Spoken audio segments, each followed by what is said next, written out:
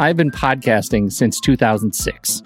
In that time, I've tried countless hosting platforms, but in August 2022, we switched to Transistor to power all of our shows here at True Story FM, and it's been a game changer. I love the Transistor allows unlimited podcasts and storage without extra charges. We can publish so much content, and we do. If you want to start up a podcast, do yourself a favor and host your show on Transistor. With their one-click publishing, you can get your new show onto all the major podcast directories effortlessly. And their website builder lets you quickly build custom sites for each show. The detailed analytics are invaluable too. You can access all kinds of listener data anytime. Oh, and the versatile players allow you to embed episodes anywhere to reach new listeners. Plus, the team behind Transistor is super responsive and keeps making the platform even better. After using countless hosting services over 15 plus years, Transistor has been, hands down, the best podcast partner for us. If you want a hosting platform to take all the worry out of getting your podcast out into the world, go to thenextreel.com/transistor and check it out. Support our show and support your own show by going to thenextreel.com/transistor. Start growing your podcast today. Andy, according to my friend Internet, this is what Letterboxd is. Letterboxd is a global social network for grassroots film discussion and discovery. Use it as a diary to record and share your opinion about films as you watch them, or just keep track of films you've seen in the past. Showcase your favorites on your profile page. That is a lot. You bet it is. That's why I want you to tell our fair listeners just one thing you do with Letterboxd that has changed the way you watch movies. Let them have it. Okay, are you ready for this? So ready. I love lists. As of today, I have 246 lists in my account. I use them to track the movies I watch, organize them in all sorts of different ways. I track them by hand. I clone lists from other people. I use them to plan what I'm going to be watching, all sorts of things. I love creating lists. It's a fantastic tool. Sexiest animated characters. Andy, what is this? We love Letterboxd, and if you're a movie lover, we are sure you will too. And when you upgrade from the free account, you will remove ads and support the great Kiwi team building this amazing service. Just use the discount code NEXTREEL or visit thenextreel.com/letterboxd to get 20% off your pro or patron membership. And it works for renewals as well. It's showtime, folks. Enjoy the show. Fine Saturday matinee to you, Steve Sarmento. Oh, good morning. It's just the two of us for a while. It is. I think Andy is, he's on athletic AWOL, right? Athletic AWOL. Oh, yes, Yeah. we can call He's it that. definitely without leave, for sure. Yes, it's like a very special edition of SatMat for the next few weeks. It's the Nelson-less SatMat. That's right. That's right. And nobody else, let's just say, nobody else will get up this early. We've tried. No, we have. They just... And I talked to Tommy. We record the other show. I'm doing What's That Smell with Tommy, and he's always so apologetic. He's like says to me, we do it on camera sometimes, and he looks at me, he says, "I'm so sorry, man. It's just 7 o'clock. It's just not my hour. It's just not my hour." That's just, it's not good. Okay. I guess that's fine. I'll admit I'm a morning person. Does You Tommy start his day definitely at 10 or 11 a.m. or something? I don't understand these people. I guess he's So one of those much to people be who's done. time shifted. He's entirely time shifted. He's still operating in like high school mode where That's it's right. like I'll be up to 2 in the morning, but I don't wake up till like 10. Yeah, that's Yeah. exactly right. He's Exactly a right. perpetual 16-year-old Tommy. There we go. I'm now at that place. See, you're down one child now. Yes. I'm at that Yeah. place where my children they're moving into that high school mode. My daughter's never really gotten there. She definitely, she's up pretty early. But my son, he'll sleep till 11 now, and that just turned on this year. The new thing. Oh. Now, see, but she gets up early because that's how you start the revolution. You got to get up to Hunger Games camp before sunrise so that you can take down the system. That's right. She's so responsible now that she outshines her parents. regularly. This morning she's got to meet today, and she's got to be over at the high school. She had to be over at the high school by 7:30 to get the bus to go to this meet across town. And I said, yeah, I'll get up with you. I'll be sure to get up with you. You think as a parent, you're like, I'm going to get up. I'm going to make her a big breakfast. Everything will be great. And I just failed. I failed. So you're like, here's a Pop-Tart. See you later. Yeah, Well, I'm going back to bed. I came downstairs a half hour late, and she's already got this beautiful like dill eggs and toast, and she's made this incredible spread. Her lunch is made, and I forget she's a small adult at this point, and really doesn't need me at all. Yes, you're at the edge of that. Lessons Yeah. learned. So what were we talking about right before we had our recording failure just a minute ago? We were talking about something that we needed to record, and then everything blew up. I don't know. It was either my cocaine or Reese Witherspoon. Or Reese Witherspoon. Reese Witherspoon. That's right. Michael Caine Inception. If anybody's in the anybody who's in the Discord, you have to go learn how to speak like Michael Caine. And Nick Langdon posted my favorite so far, which is Michael Caine doing Michael Caine, and then Michael Caine doing Michael Caine doing Dudley Moore, which never ends. I don't have any. I'd heard that you could do you could get voices for your like Garmin, right? Yes, you could get Darth Vader and apparently Michael Caine. But Giving it's you not directions. It's not Michael Caine. It's somebody doing a poor man's version of Michael Caine, apparently. Which is enough, really. Yes. He's the accent I forgive the most because it's funny all the time. See, I would just love for one of the studios to just pull quotes from their film catalog that would be appropriate for navigation. So it wouldn't. I mean, if you could pull off somebody with a long career like Michael Caine, you could probably pull off audio clips from out his career, like "Turn left now." Yeah, right. Of that. So it's not them having to come in and read canned lines. Just pull great moments out of great movies. Quotes from movies, and then it's effectively Bumblebee, right?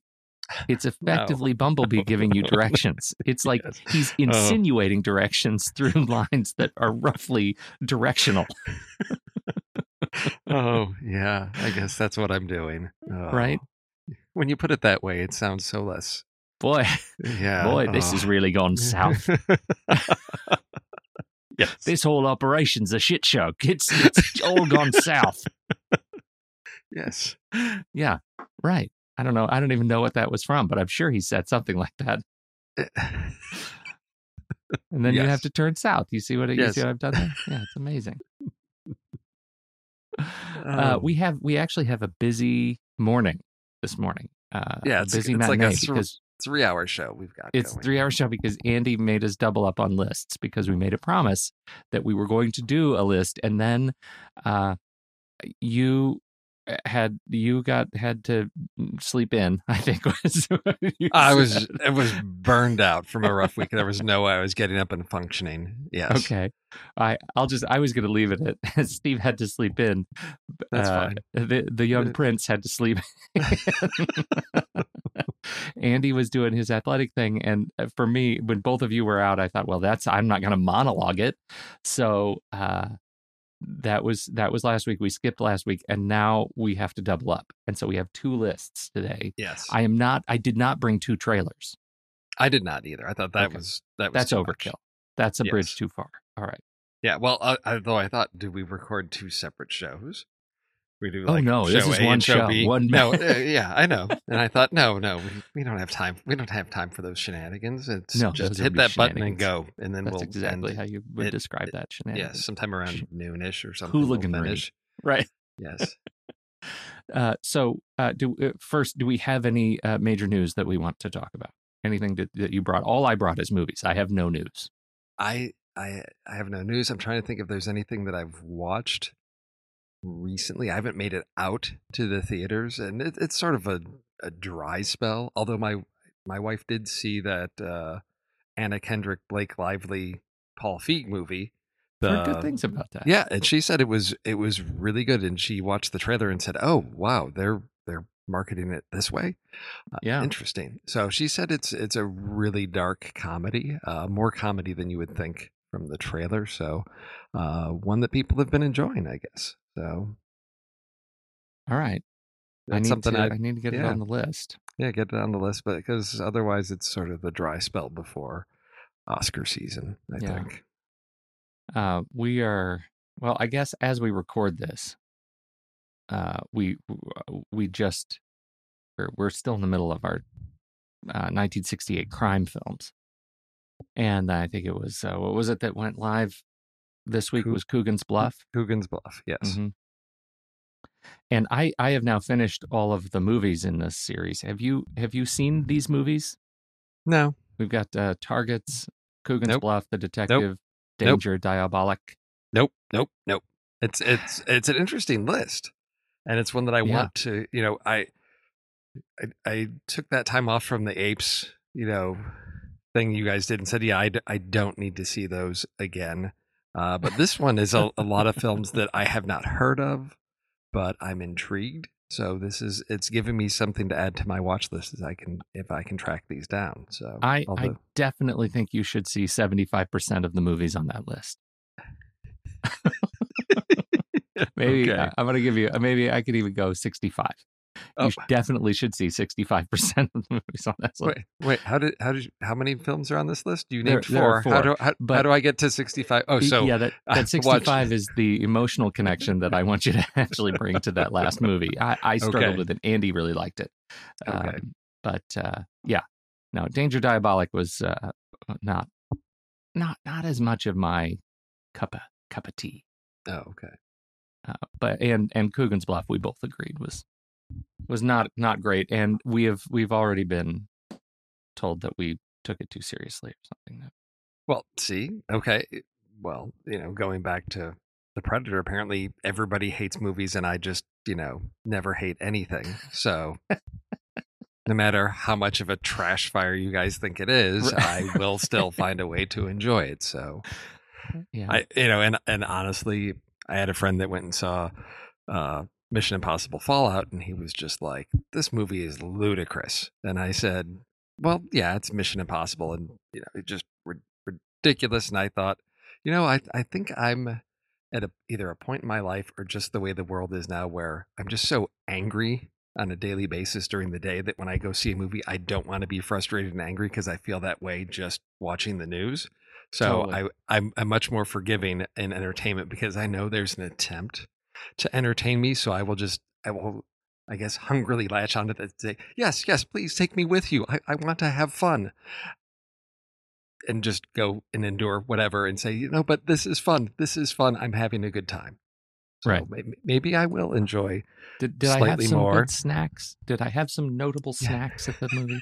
That maybe can buoy a lot of trash. Well, if I get out, you've been here. You know the Harkins popcorn and the quality of that popcorn. So I I've have got to that tell you, going I've with never me. been more impressed by a food, a concessionary establishment than at Harkins. The reward programs, the cups, like we Yeah. don't have that.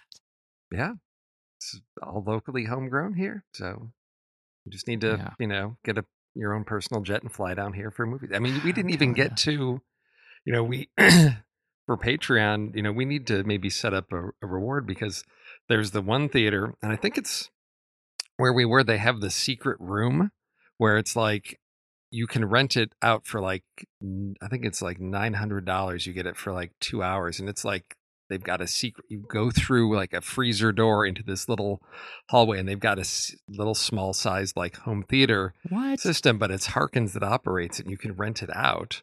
And it's got all the stadium seating, I think, in there, and all of that. You've got food and all this stuff, so it's like you can pick any movie and you rent out the place and you throw a little personal party there, but it's run And by there's the a movie team theater. of staff people, and they're like fanning you with giant olive leaves. Like, is that? Well, I don't know if that may be an option on the little list of things. The Emperor package, maybe. I don't know. Yeah, But that's what I'm hoping for. But you get all the food and the nice popcorn and a nice theatrical experience, and you don't have to worry about like the dog running through the room while you're watching, or the neighbors banging on the door. What are you doing in there? It's so loud. Turn it Yeah, down. right. Yeah. Right. Wow. All right. Well, they do it right. That's one thing that they absolutely do right. We take our Arizona. entertainment seriously here in Very Arizona. seriously. Not Again, much else, but because I that's think about you're it. not alone. Everybody is just so angry all the time that they have to take their theater going Mhm. experience very seriously. Yes. Yes. All right. So what Let's are we do doing with trailers? Let's do trailers. Yeah. You I, didn't pick the thing that I thought you were going to pick. what did you think I was going to pick? Well, we were off, so I figured you were going to be all like Marvel-tastic. I know. But you went. I knew that you would think that, so I But wanted then to shake it up a little bit. I thought, oh no, did I set the tone? I did my trailer pick, and then Pete's like, well, I can't go ridiculous with that because he's picking something serious. So now I'm going to have to do something serious, and we're all like brooding, artsy political statements here now. I'm going to go first because I picked my trailer before I watched your trailer. Oh, okay. I just knew don't watch Steve's trailer because I'll probably want to pick it. And true to form, I did. Okay. So I'd like to tell you about my trailer, which is it's a film called Nigerian Prince, and so do you remember? Do you listen to Reply All, the podcast? Oh yes. Okay, so do you remember the episode where he followed the scammer to wherever he was? He gets a call about the software support in India. Yeah, he goes to India. He goes to and India. tracks Yes. Oh, it's a brilliant episode. Oh, it's like a two-parter, and it's just riveting. It's positively riveting because what business do these guys have like pulling on this thread? But they pull on it, and they pull it so hard, and it actually goes and meets his scammer. And I found it just really, I mean, it's devastatingly compelling podcasting. And so then I see this movie and I realized, wow, I'm super into these stories where you have a kid who he is sent to Nigeria for some reason that in the trailer makes mom feel really maniacal. Yes. But he's shipped off to Nigeria to stay with family, and he hooks up with this cousin, I guess, and it turns out the cousin is a Nigerian scammer. He's the guy who's sending all of the Nigerian prince emails, or he's part of it. And so this is a story. It seems like a smaller film, a small story about this kid and his relationship to what's going on in kind of Nigerian email crime, I guess. But it comes as something that was highly recommended to me. That I ended up getting a note from a friend who has seen the movie and said that it is something that is worth seeing. It presents a really interesting narrative that tells the other side of this story, not just about all the white people who receive spam emails, but this is about the lives and lifestyles of people over there who turn to this this particular lifestyle. Why do they do it? And it actually is an interesting drama. It does cruise right over the 6-star rating on IMDb, so that gives me hope. It's a 6.8 out of very few reviews. Not very many people have seen it, but I found myself really interested in it. And from the trailer, I wasn't entirely sure what to expect. There are a lot of motivations that are sort of set out from central characters in the movie that I'm not entirely sure, if how they're going to make good on all of those motivations, how they're going to make those feel redeemed. And so it makes me super curious. Comes with a bunch of people that I have never seen, but they look great. Antonio J. Bell and Chinaza Uche and Tina Mba and Bimbo Manuel as kind of the central cast. And there you go. What'd you think? How did it hit you? Oh, it looks really compelling. This is a genre that's sort of like right in that area of things I love. Particularly the moment that really got me was the moment where our Nigerian scammer is having a conversation with like a police officer or some government official, and clearly he's run afoul of them several times, but they're asking, is he scamming the American cousin? And so it gets into this, the larger con, and who scams the scammer. Right. And yes, who's scamming who, what's going on, what's real, what's con, what's going on. And I love films because when that is done well, it's really rewarding for me because it rewards a second viewing to see how well it can set everything up, and is it really showing its hand but you don't see it the first time. So I'm really interested in this, and the fact that you can find a new way to tell this type of story, something that's relevant that people can connect to, and showing again that other side of it. So yeah, I'm really excited about this, but I don't know when this is. Is this going to be a direct-to-video thing? Is this hitting theaters? I don't know. Okay. It is floating around. It ran at Tribeca in April of this year, and so it is floating around. But it has. I have no release date at this point, and so I don't know. Keep an eye out for it though, because it looks like something that might just be worth seeing. Oh yeah, if this hits streaming in the next couple months, this is one that JJ and I will jump on, because this is right in that mind bender Oh, totally. type of thing that he really loves, and I think this would be a really good one to talk Yeah. about. So Yeah. yeah, I'm hopeful. So that's it. Nigerian Prince. Keep an eye out for it. It is out there. What's yours, Stevie? Oh, I'm just doing, your regular, biopic of historical living American figures. I'm torn about this one. A couple things after watching the trailer.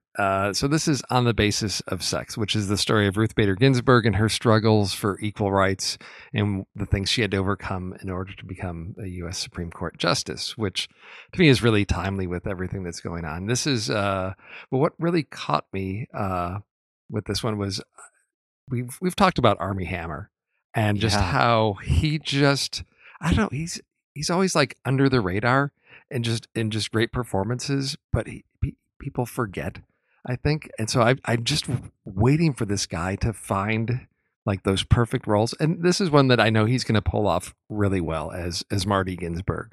But we've got Felicity Jones, and as Ruth Ginsburg, Kathy Bates, Sam Waterston. We've got a lot of recognizable names and faces to this. It is from first-time writer Daniel Stiepelman. But what I'm really excited about is this is sort of the return to the big screen for Mimi Leader, who has done a lot of TV, but hasn't really done anything on the big screen since I think it was like Pay It Forward back in 2000. But she's been doing lots of TV, so there's moments in this trailer that make me think, oh, this looks like it could just come across as a made-for-TV movie just put on the big screen. So I'm concerned about that aspect of it. Is this a story that is really going to play well on the big screen? It is coming out Christmas Day, so I think audiences are going to show up for it, but I just have concerns of, is it going to be a big enough story? Is it going to be cinematic enough? Or is it going to feel like I'm just watching TV in the theater? But I think I picked this is an important story to tell. It's just really timely with everything going on, and I'm looking forward to see Felicity Jones carrying this movie. I am too. I don't know. I to your point about Army Hammer, finding those, whatever it is that, what's his sweet spot. I don't know. I feel like your point is right on. Like you sort of don't remember, and yet you go back and look at the movies he's been in, and from The Social Network, everything that I've seen him in, I really, really like. And so it's and I can't imagine anybody else doing the part. It feels like an Army Hammer part. Man from Uncle to Nocturnal Animals to Free Fire to Call Me by Your Name to, he's Sorry to Bother You, which was really weird, Oh, yes. but suddenly feels like the sweet spot for Army Hammer, right? Yes. So I don't know. I'm right with you, and yet, he's mercurial. He's a puzzle.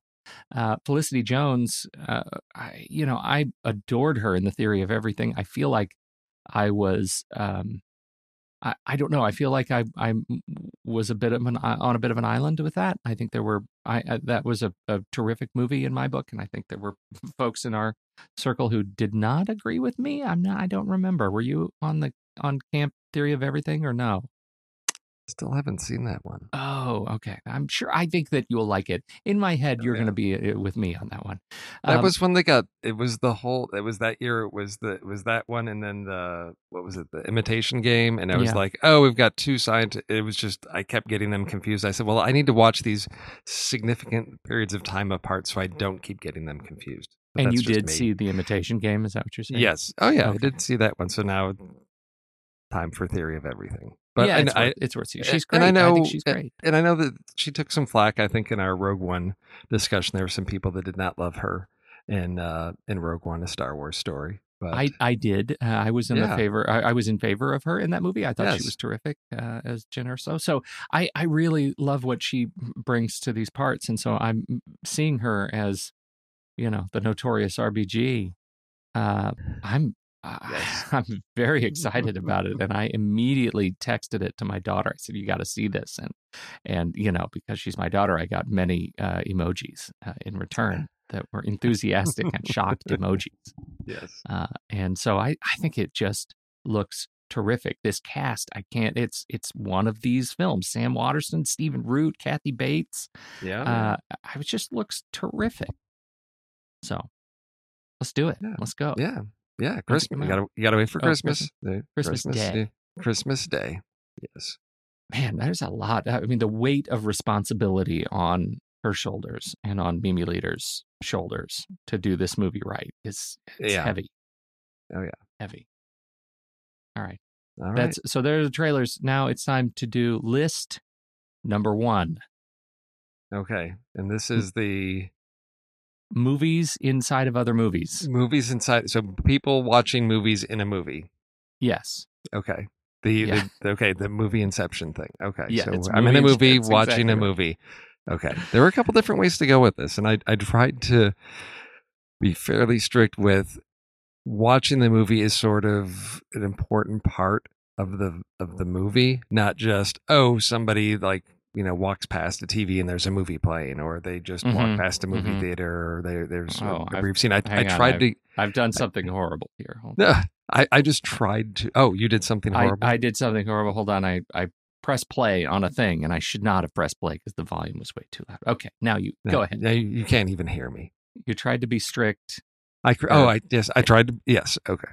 So I tried to be in approaching this list. I tried to be really strict with people watching the movie is an important part of the story, or it's a central part of the story, not just people walking past a TV that's playing a movie, or there's a small scene that might take place in a movie. I tried to make the movies, watching the movie, an important part of the story. So Yes. I went that way with it because I thought there's just, there's a movie in a movie, yeah. So I tried to say it's got to be an important part of it, which did get me into a little bit of a twist into movies that are about making movies, and there's parts where they're watching the movie that they're making. So there's so many layers. It's like an onion. It's got layers. It's a riddle wrapped inside a Twinkie. Yes. I ran into that, and I set myself some very strict rules, and I immediately started to break them as soon as I started picking movies. So there we have it. Would you like to do the honors on this one? Sure, I'll go first on this one, and I'm going to start with one. I think in our family we consider this a guilty pleasure because I think it's often overlooked and it's very insidery. But there is just this great scene where they're watching. This gets into a movie about making a movie, but the scene where they're actually watching the footage from the movie is just brilliant and genius. And this is America's Sweethearts with just an amazing cast: John Cusack, Julia Roberts, Billy Crystal, Christopher Walken, Seth Green in there. It's a movie about America's Sweethearts, a romantic, got these leads in a romantic movie, and they've gone through a divorce and they're coming back together, and they've hired Christopher Walken, who's this crazy director, to make this movie with and I forgot Catherine Zeta-Jones. So you got John Cusack and Catherine Zeta-Jones as the favorite romantic comedy leads, and they're in this movie directed by Christopher Walken, who's just off the reservation, crazy nuts. He's living in the shack that the Unabomber lived in. He somehow bought that, and that's where he wrote and scripted this movie that he's directing them in. And the scene when he actually starts to show the footage for the big press junket is just hysterical. So that's my first pick. You've never seen it, have you? I don't know what to say. Great pick, Steve. I'll add it to the list. Oh, no. You hate that movie, don't you? Oh, no, I actually have never seen it. So you've I never don't seen know. it? Oh, No. okay. It's No. not for everybody. It's very insidery, and I think some people just write it off, but there's a lot of great moments in there. And I've pulled clips from each of my picks for this one of what I feel like these key moments. So I've got some clips that we can put in the show notes. My pick. Well, let's just start with my pick. Do you have any idea? Could you possibly imagine where I'm going to start with my pick, given our history on this show? What, with a Woody Allen pick? Yes, Steve. Yes, it's a Woody Allen pick. I had already given up on my drive to my charge to bring a Woody Allen movie to every list that we do, but this one I could not resist. Okay, it is The Purple Rose of Cairo. Oh yes, yes. I mean, you kind of have to do this when Jeff Daniels walks out of the screen for the first time. It's going to the movie is pretty central to the plot. And so Purple Rose of Cairo. I know there's mixed feelings about Woody Allen. My feelings are not mixed about Woody Allen, and yet I still choose this movie. So you can love the art without loving the artist. How about that? Yes, I agree. And this one showed up my list. I said, no, Pete's going to take this one. I know. And it's been a long time since I've seen it, but I remember the first time just loving the concept, and the second time looking at just the commentary of when the audience is sitting there, because Jeff Daniels has left the screen, his character's left, and so the rest of the characters are just sitting around like making small talk. There's not a lot going on, and the audience is showing up they're still in the theaters, like riveted by just what is this ordinary life going on, or people just sitting around. And so what is that saying about art and entertainment and all of those things? But such a great pick. Yes. If you haven't seen it, it's one that's worth seeing. And even if you don't love it, that's okay. Give it a shot. No. Yes. It's I'm not a huge Woody Allen fan. I would say this is one that's worth checking out. It's lighter Woody Allen fare. It's definitely set the artist aside from the art in this one. This was back in like 87, I believe. 85. 85. Oh, 85. Wow. Yeah. Okay. But it's a great cast. Mia Farrow, Danny Aiello, obviously Jeff Daniels. It's good. It's good. Yes. All right. Number 2, Steve. Number 2. Oh, I'm going with another one that I think is long forgotten, but still just is worth seeing. Way back in 1993, Joe Dante directed a little film with John Goodman and Kathy Moriarty called Matinée. And this was set. Have you seen this? I don't think so. You're 2 for 2 for me. Okay, so John Goodman. This is set like right around the time of the Cuban Missile Crisis, and John Goodman plays this like studio producer who, I forget the guy that he's modeled on. The guy that invented that electrocuted the seats in the theater for the movie The Tingler, so people would feel. So his character is modeled on that. So he's got a new movie called Mant that's coming out about nuclear testing, and man and ant get combined, and so it's about Mant. So he's in this small town to promote his new film, and meanwhile you've got these things going on with the Cuban Missile Crisis, and our main character is a teenage boy. So you've got all the stuff of just growing up as a teenager and this girl he likes in high school and all this. It is a solid 6.8 on IMDb, so it is definitely worth checking out. But there's a great scene where you actually see the trailer for Mant. So the kids are in the theater watching, and you see the John Goodman on screen introducing and explaining his movie Mant and how he's going to be traumatizing the audience. But a great little PG comedy Wow. classic. You don't get a lot of good PG movies anymore. Right. This is perfect for a family movie night. Excellent. I'm sure Tommy will be thrilled. Didn't even think of that. Right. Oh, Tommy, I apologize. Yeah. So, number two for me is, it's one that kind of crosses the line, but there is a theater going experience in it. It is one I believe we've talked about on this very show. I am choosing it here because I'm celebrating it, because when it was picked, I hadn't seen it in years and years and years, and I had kind of a lousy memory of it. And I thought I didn't like it all that much. Turns out I like it quite a bit. That is Bowfinger.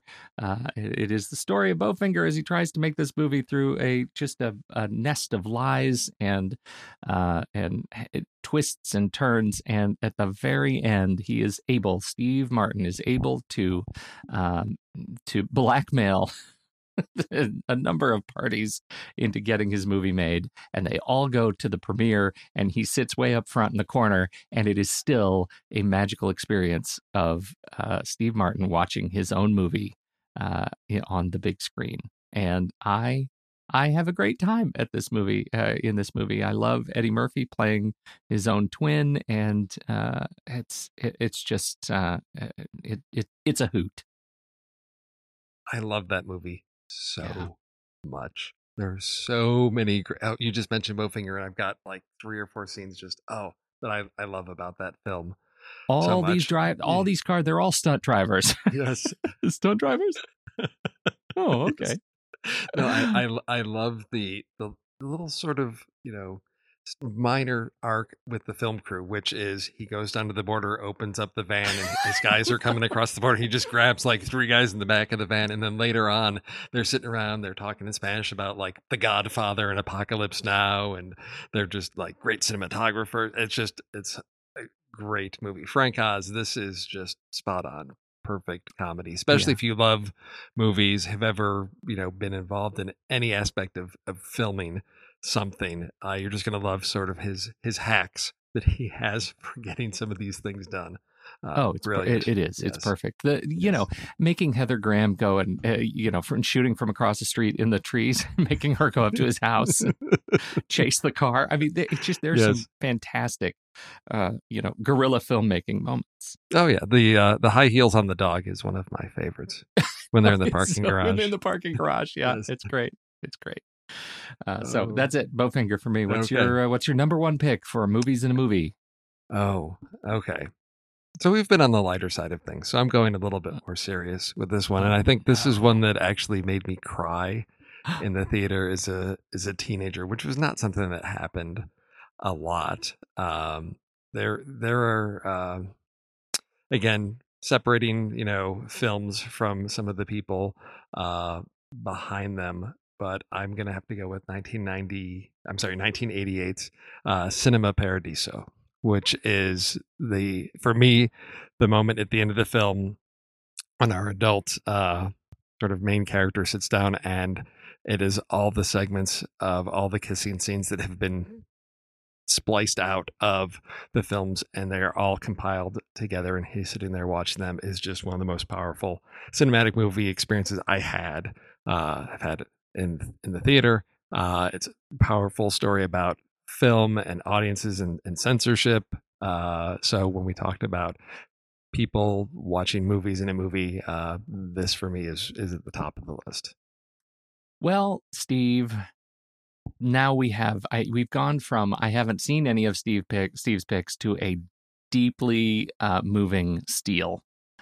This was also my number one, and it's also a film about friendship, and this sort of intergenerational friendship. I think is just so powerful in this movie. You're absolutely right. I'm a big fan of this movie, and it was actually the first movie that came up in my mind when we ended up sealing this one as one of our lists, was Cinema Paradiso.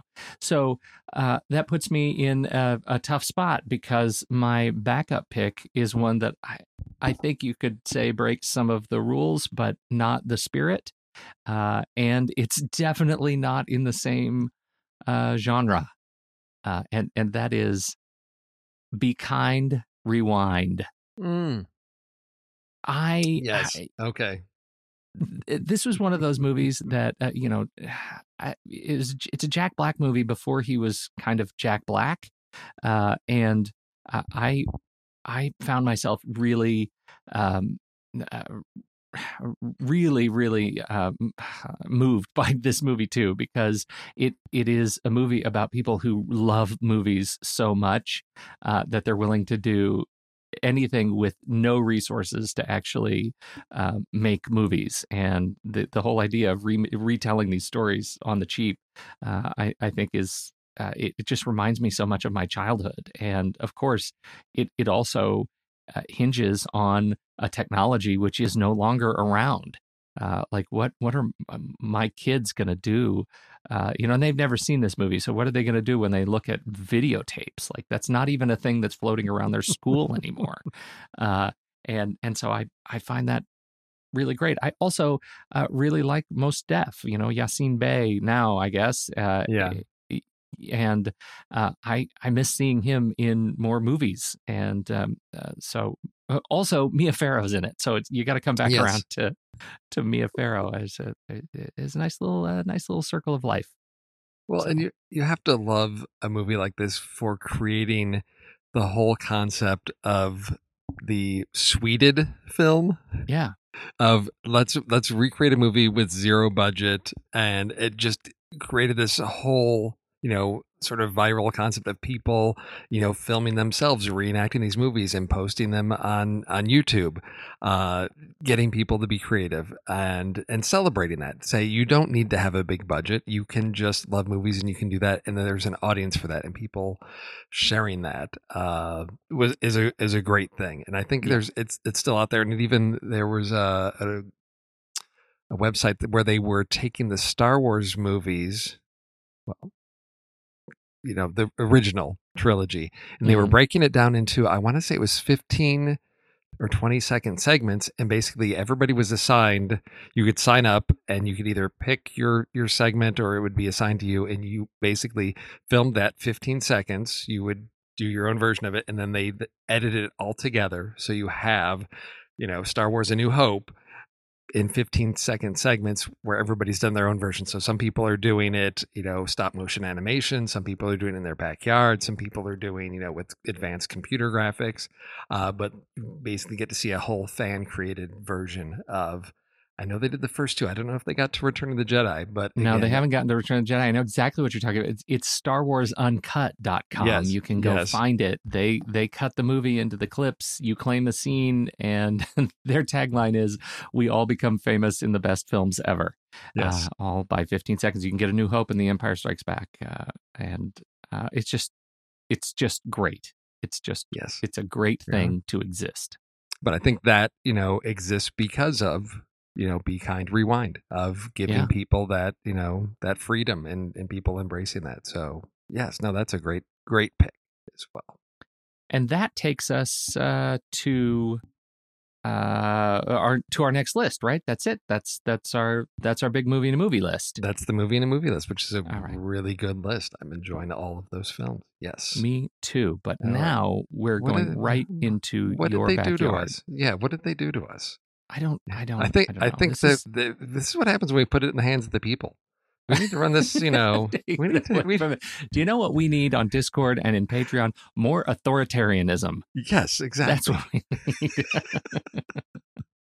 No, this was. I'm glad they picked this because I ended up with two lists.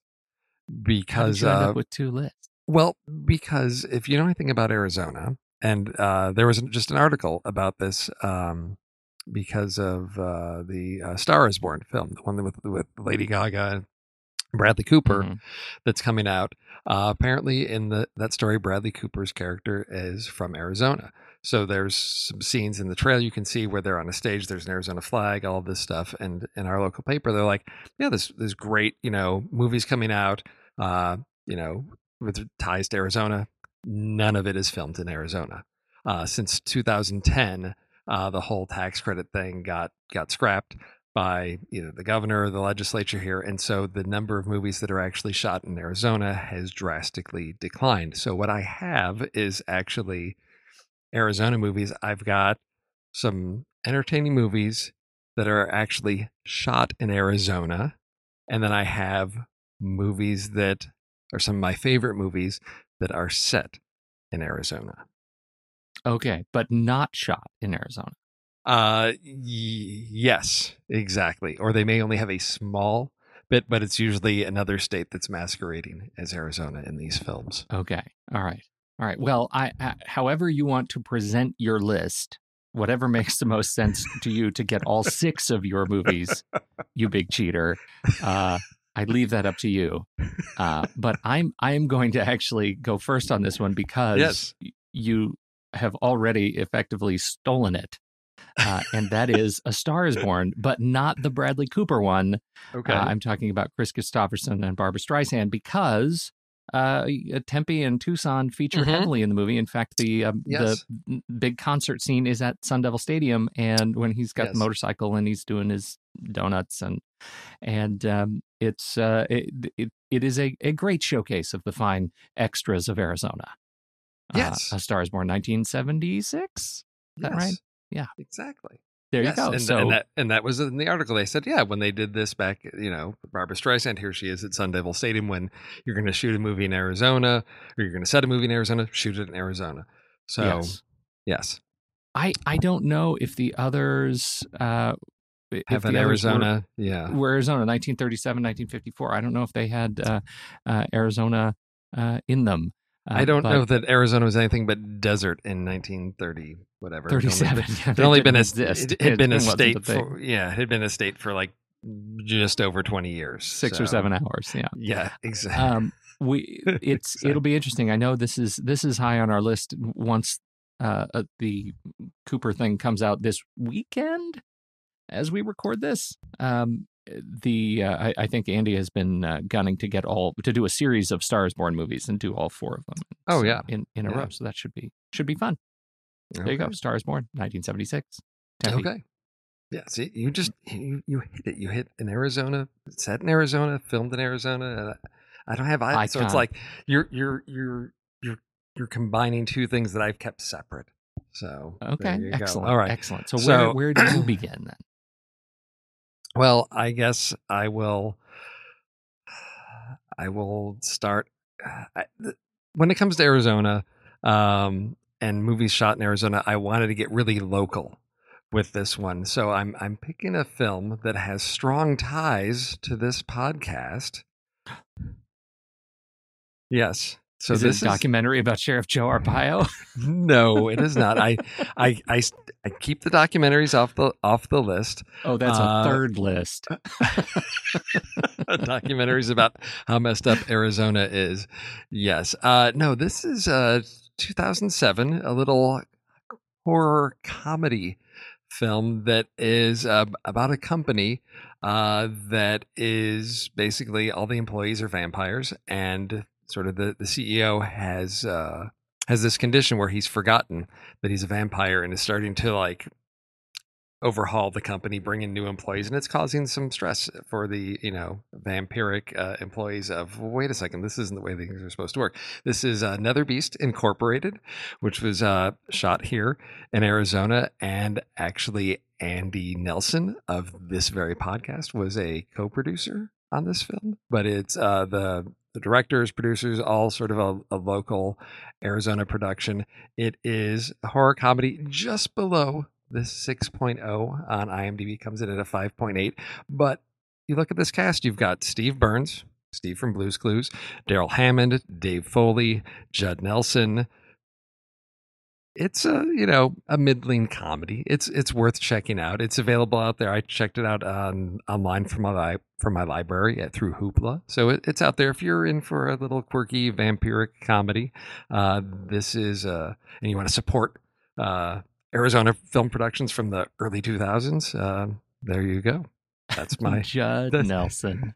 Yes, but my I guess I'll say my other set in Arizona movie, I'm going to go with 310 to Yuma, because it has Yuma in the title, and I think it was actually maybe a small part of it filmed in Arizona, but that's my Arizona, because Nether Beast, I don't think there's anything specific in the story that says, oh, this is Arizona. It could be taking place anywhere, but I got to promote my produced in Arizona movies. But for movies about things happening in Arizona, 310 to Yuma, Christian Bale, Russell Crowe, just love that movie.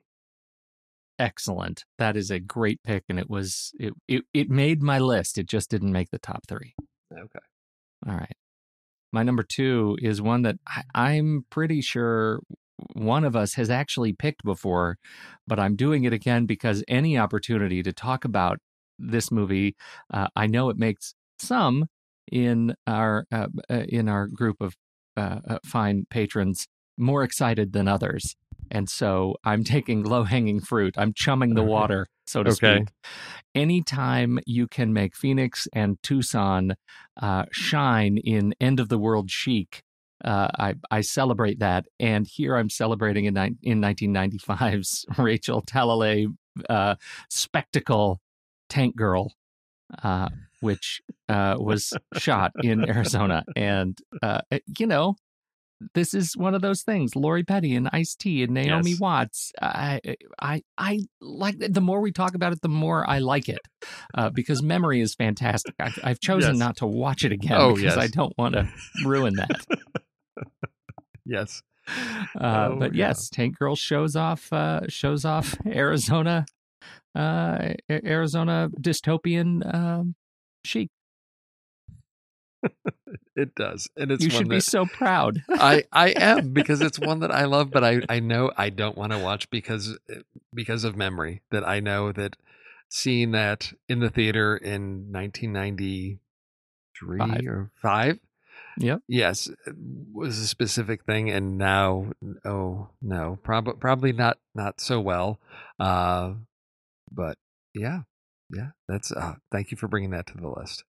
That was it not on yours? That actually would surprise me. No, it's you not. Have 6 whole movies and you didn't get Tank Girl back. No, because I went into some deep areas, some deep. You sure did. Yeah, because for my sort of filmed in Arizona movie, and I think actually, ironically, it's been a long time since I've seen this. I think it's actually the Southwest that they're in is actually, they're supposed to be in New Mexico, but they actually shot it all in Arizona, and now it's flip-flopped for most movies.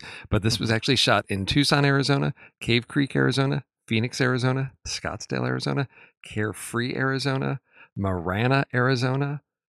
And there's actually in IMDb, in the filming location, somebody actually has the address of one of the homes that was where a lot of the movie takes place. So if you want to go to 44029 North Spur Cross Road, Cave Creek, Arizona, you can just visit. Doxed somebody. It's an IMDb. It's the Schlichting residence. Does that tell you what movie I'm talking about? Do you know what movie I'm talking about? I don't. No, this is 1996. David O. Russell, Flirting with Disaster. Oh man. Oh, I do. Yes, and you just look at this. You don't get movies like Ben Stiller, Patricia Arquette, Téa Leoni, Mary Tyler Moore, George Segal, Alan Alda, Lily Tomlin, Richard Jenkins, Josh Brolin, Thanos himself. 22 years ago, a young man and his wife and his incompetent caseworker travel across country to find his birth parents. And it's David O. Russell when he was in a very different phase of his career. This is sort of the early David O. Russell. I think gets often overlooked and forgotten because of the direction he's gone with some of his more, I don't know, serious fare. He was playing around with quirky comedies for a while, and this is one of them. So yeah, that's my Film It in Arizona pick.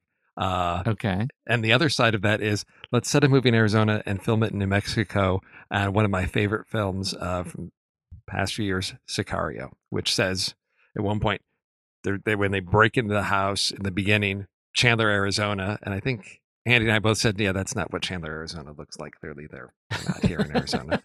It was New Mexico. But that movie began with a setting in Arizona, and they're supposed to be at Luke Air Force Base, which is out near Andy. And Andy's like, there's nowhere. I said, yes, I know. And we both just grit our teeth and say, why Arizona? When you've got movies that want to be here, do you not allow them here? So what I'm hearing here is that you have one list of Arizona movies, and then you have Steve's list of Spite as your Yes. second list. Well, except for my final pick on that list, which you'll see Okay. goes someplace else. All right. Well, I have a final pick. Okay. And if you remember, to a few minutes ago, I did Be Kind Rewind, which was a bonus pick that I hadn't intended to do, but deep down I'm glad it happened because there was that looping mechanism, right? The Mhm. looping. We had the Mia Farrow connection Yes. between the Okay. Purple Rose of Cairo. Oh, You're yeah, familiar yeah. with the looping. It's the Inception list of Yes. movies. Well, I'd like to do the same thing here. Okay. You'll remember my number 3 pick was 1976: A Star Is Born, which was shot in all over Arizona, but also Sun Devil Stadium. Yes. My final pick, I'm going to take us to what some might call a little bit of a maudlinly sentimental, but it's still a favorite film of mine, and I can't believe I haven't shown it to my family. It's Jerry Maguire, 1996. And I really enjoy the feeling I get from this movie, and I'm inspired by it. It's part of my, it's part of a series that I would watch with, let's say, Secret of Walter Mitty,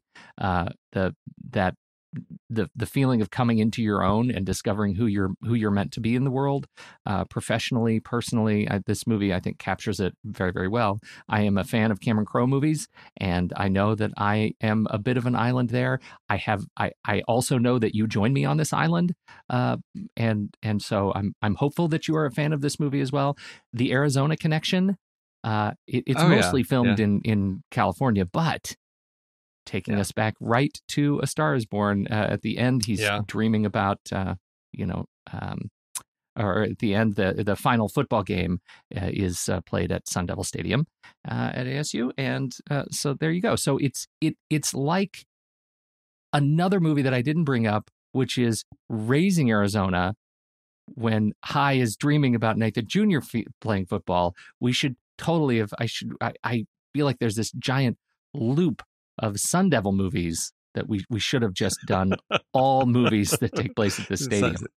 Oh, we could do that, I think. Movies that take place in Arizona that are also about Arizona, about people in Arizona, named Arizona. Oh, Jerry Maguire. Yeah, Jerry Maguire. No, not You're not so a much fan? for me. Well, it's been a long time since I've seen it, and I struggle with Cameron Crowe. There's some of films of his that I really enjoy. There's others that I'm challenged by, and this is one where, and it's been a long time since I've seen it, but I remember on seeing this that I had a lot of trouble buying the relationship piece, because to me it seemed like he was so career driven. It just seemed like to me he was using his secretary all along the way, and the whole "you complete me" thing. I didn't buy into that, to me. So I need to perhaps see it again, because for me it was all about Jerry and getting his things, and great. He took advantage of this woman that saw a career opportunity, and to me, I just didn't buy the relationship there. But it has been a long time. But that's my obstacle to that. Yeah, it was more about his career in that, and that I just don't buy the. Well, completely it thing. totally Yeah. is. And Yeah. in that regard, I mean, I guess it doesn't quite hold up quite as much, but it is a movie about his career, you know. So Oh yes. Oh no. Of course. Of course. Yeah. it's No. about his career. Oh yeah. But Exactly. I'm with you. There are a couple of Cameron Crowe experiences that I don't have quite as much joy in, but the big ones, Say Anything. That's the one that was most disappointing on rewatch. That didn't hold up as much as I'd hoped. And I know that it's one of those movies I shouldn't have watched again. We did it on the show, and I shouldn't have watched it. I enjoy the memory of it better. But Singles, Jerry Maguire, Almost Famous, Vanilla Sky. And then we bought a zoo and Aloha. I was not into those experiences. But right in the middle there, Vanilla Sky, Almost Famous, Jerry Maguire. Those are 3 movies that I think are strong, and I enjoy my experience there. I'm with you on 33% of that list. Okay, the island is shrinking. Yes, It's the Cameron Crowe Fortnite experience. Yes, exactly. Get yourself into a shopping cart and hide in a bush.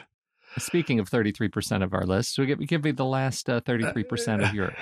Okay. Well, you got to one of them there, Raising Arizona, because it is shot here in Arizona. It's all about Arizona.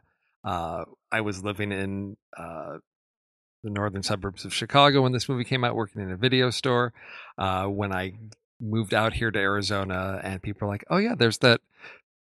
I can take you right to where the whole showdown is in the street where he's fighting, in the streets and everything." They're like, "Oh yeah, it's this little town right here," And so I've driven through different parts. I know Andy knows a lot more of the locations around town where this was filmed, but it's just it's classic within our household. But so that's our filmed in Arizona. In terms of set in Arizona, I'm going to loop back to my trailer pick, actually, sort of thematically, of when you're thinking about movies in the Southwest, and I'm thinking about strong women. There is no greater film than Thelma and Louise, and to me, that just when I was looking at my picks, I said, "This is how I have to end everything." It brings everything back around. I haven't seen it in a long time, but it's one that I think I'm looking forward to watching with my girls on this one. To look and revisit, see how far we've come, perhaps how far we haven't come as a country, to see how relevant their story still is today. I need to see it again. It's been too long, I am sure. I am also sure I was probably not in a great place when I saw it, and that influenced my experience with the movie.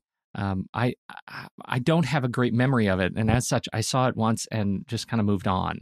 But it's one of those movies that whenever I say that, I am resoundingly rebuffed that I need to go see it again.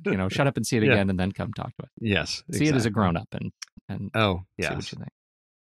Yeah, because I was I guess what is this 90, 90, 91? 91, yeah. And so yeah, I mean, you were just some punk little teenage kid, weren't you? I was I was in college. Oh, okay, all right.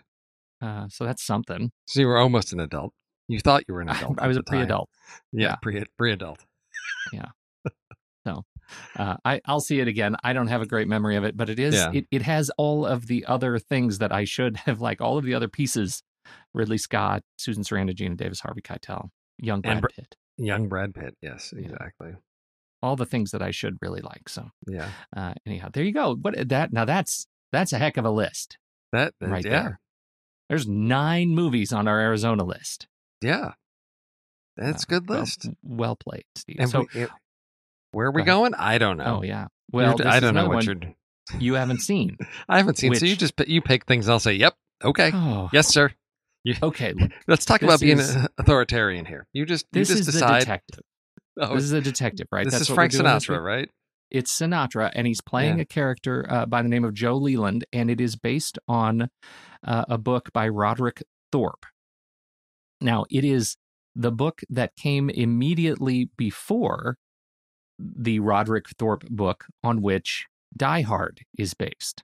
And the John McClane is, it was renamed John McClane, but the original character was Joe Leland. So Sinatra is effectively playing the prequel Bruce Willis? John McClane. He's playing Bruce Willis. And you know what? To me, the spirit of those characters is right in there. There's not as much action in the detective, but it deals with some very heavy things, particularly for this. I mean, it's gritty for 1968, and I really enjoyed this movie. So I would put it high on the list of things to check out. If you're going to dive into this, Steve, you should start with a detective. It's great. Now, what we want to do about that, I think Andy, when he lobbed this into our laps, he actually suggested a few things. Oh, wait a minute. So he suggested Coogan's Bluff stuff, but that's not what's going live this week. Yeah, that was from a week ago. No, Coogan's Bluff already went live, though. Coogan's Bluff is out and is in the wind. So that's why we were doing the list for, I don't know. What's next? So the next one in the series is the detective. Is a detective. So we're in the Right. right track here. We're in the right spot. Yeah. So the detective. So we have cops in New York. It's a murder investigation. It deals with heavily with homophobia, and a penis gets cut off. Spoiler happens in the first 5 minutes. There's a penis cut off and left on the floor. Sinatra says, "Make a note. Penis is cut off and lying on the floor." That's we not a Sinatra line you expect to. No, that's not going to get us a far list there of severed genitalia. No, that's not going to get us far. There is a whole angle of wrongful execution. Oh, right? okay. There's an electrocution in it that is not right. But if you haven't seen it, that might be a little bit of a spoiler, just a little bit of one. But so are we dealing with police corruption? Is that sort of a go-to? Yes, definitely police corruption. Okay, yeah, of course. absolutely. It's the gritty 60s, so you've got questioning authority structures, so it would make sense that we'd have some police corruption in there. So we've got a detective, we've got police corruption, we've got, according to IMDb, wrongful conviction or wrongful arrest, wrongful execution. So we've got that possibly as well. Although I think we can keep that separate from police corruption. Yes, I think so too.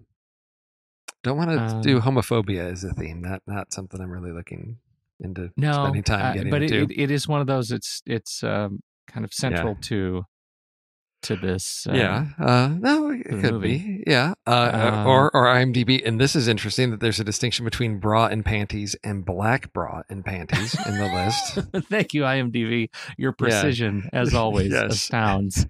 And punched in the face. Okay. So, there is one of the keywords on IMDb is nymphomaniac. And weirdly, that's right in there.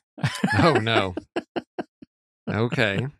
So I know you've been talking about Nymphomania, the movie, for some time. Oh, gosh, no. That's part of your Tree of Life. No. And then Nymphomania back-to-back. No. Birthday celebration. Just stop. Yeah. Well, okay, so if we're dealing with homophobia and nymphomania, would it be safe to maybe have a broader umbrella that would cover both of those of, I guess, how would I say? Deviance? I don't want to say deviance because that's got certain it has connotations, but I guess sexual behavior that's outside the socially accepted at the time. So I would say, I don't want to say fringe either, but I guess it's getting there of less than mainstream sexual behavior. I don't know, because I want to deal with ironically not a very sexy topic. No, it's not. We can market that better. We can market that better. Sex it up. But homophobia and nymphomania and fringe. Okay. But something we could wordsmith that a little bit. I think that covers, attitudes about, gay culture or other, sexual deviance, I guess. But in the period, in the period, because of I think. You look at different eras and different things are considered controversial. Like, oh my goodness, she's exposing her ankles. It's the 1920s. Yeah, right. Yes. Right. Well, and that's one of the things that's most interesting about this is where they put Frank Sinatra as kind of the defender of progressive belief. And, interesting. So it ended up being a really interesting kind of perspective. So we definitely have police corruption movies. Yes. We have wrongful executions. Sure. In movies, and all I have is fringe sexual behavior. There we go. There you go. All right. Yeah. There we go. That's going to be. I wonder where the patrons will go. I don't know. This is again speaking of chumming the water. Yeah, well, we'll see. We'll see where their interests lie. Because I often wonder if this is the let's use the vote to force the judges into something they don't want to do. Yeah, right. Yeah. Believe me, they can hear it in your voice, Steve. Yeah. Okay. I'll take on any challenge. I'll find ways to celebrate each of these themes. There you go. Not bad, Steve. We did it in just a little bit over an hour. 2 whole lists. 2 whole lists? Yeah, 2 well, whole actually lists 3. Because three. I guess I could say my Produced in Arizona was my honorary Andy Nelson list, because I know that that's something that he is very much a proponent of bringing film production back here into Arizona. So that's my honorary Andy list for this week. The honorary Andy list. Yeah. Outstanding. All right. Well, thank you, everybody, for downloading and listening to this. Thank you so much for being patrons and supporting the show. We sure appreciate it. And, it'd be great, actually. Tell a friend that they should become patrons and help us out. Help us grow the show. We could use a hand on that front. We could always use a hand. So thank you, everybody. And we'll catch you this week. Thank you, Steve. Have a great weekend. Hondo. You know what I got the other day, Pete? Stephen King's latest. Want to borrow it? Do you know who you're talking to? What do you mean? Andy, when's the last time I read a paper book? It's been decades. I would much rather use Kindle, or better yet, Audible. What am I thinking? I don't read paper books anymore either. I'm an audiobook guy all the way. For those of you looking to listen to the books behind the films we discussed on the Next Reel's family of podcasts, get a free audiobook download and a 30-day free trial at thenextreel.com/audible. There are so many great adaptations from these podcasts available in audio form. Stephen JJ talked about a lot of great ones like Odd Thomas. Isn't that series a favorite of yours? I love me some Dean Koontz. They also covered The Two Faces of January, based on Patricia Highsmith's novel. I bet the book is far better than that movie. Oof. How about The Futurological Congress by Stanislaw Lem? That was the source for that quirky Robin Wright movie, The Congress. Crazy book. Definitely worth checking out. They also covered Lean on Pete, Leave No Trace, Aniara, Papillon, The Goldfinch, The Yellow Birds, and If Beale Street Could Talk. So many great adaptations covered in so many great conversations, not just on Trailer Rewind, but all of the Next Reel's family of podcasts. And you can get all of these as audiobooks on Audible, along with thousands of other great reads. Producing these podcasts is a lot of fun, but takes a lot of time. So, we're directly appealing to you, our dear listener. Please consider an Audible subscription to help support the Next Reel's family of podcasts. I've been using Audible along with my family for decades now. I love it, and I've read hundreds of books through it. Couldn't be more pleased with their service, and I know you'll love it too. Head to thenextreel.com/audible and get your free trial. It really helps us out. And you have a world of over 200,000 audiobooks open to you. So much great material available. Dive in with a free trial and get your first free audiobook at thenextreel.com/audible. Start listening to amazing audiobooks of your favorite movie source material with your first free audiobook today. That's thenextreel.com/audible.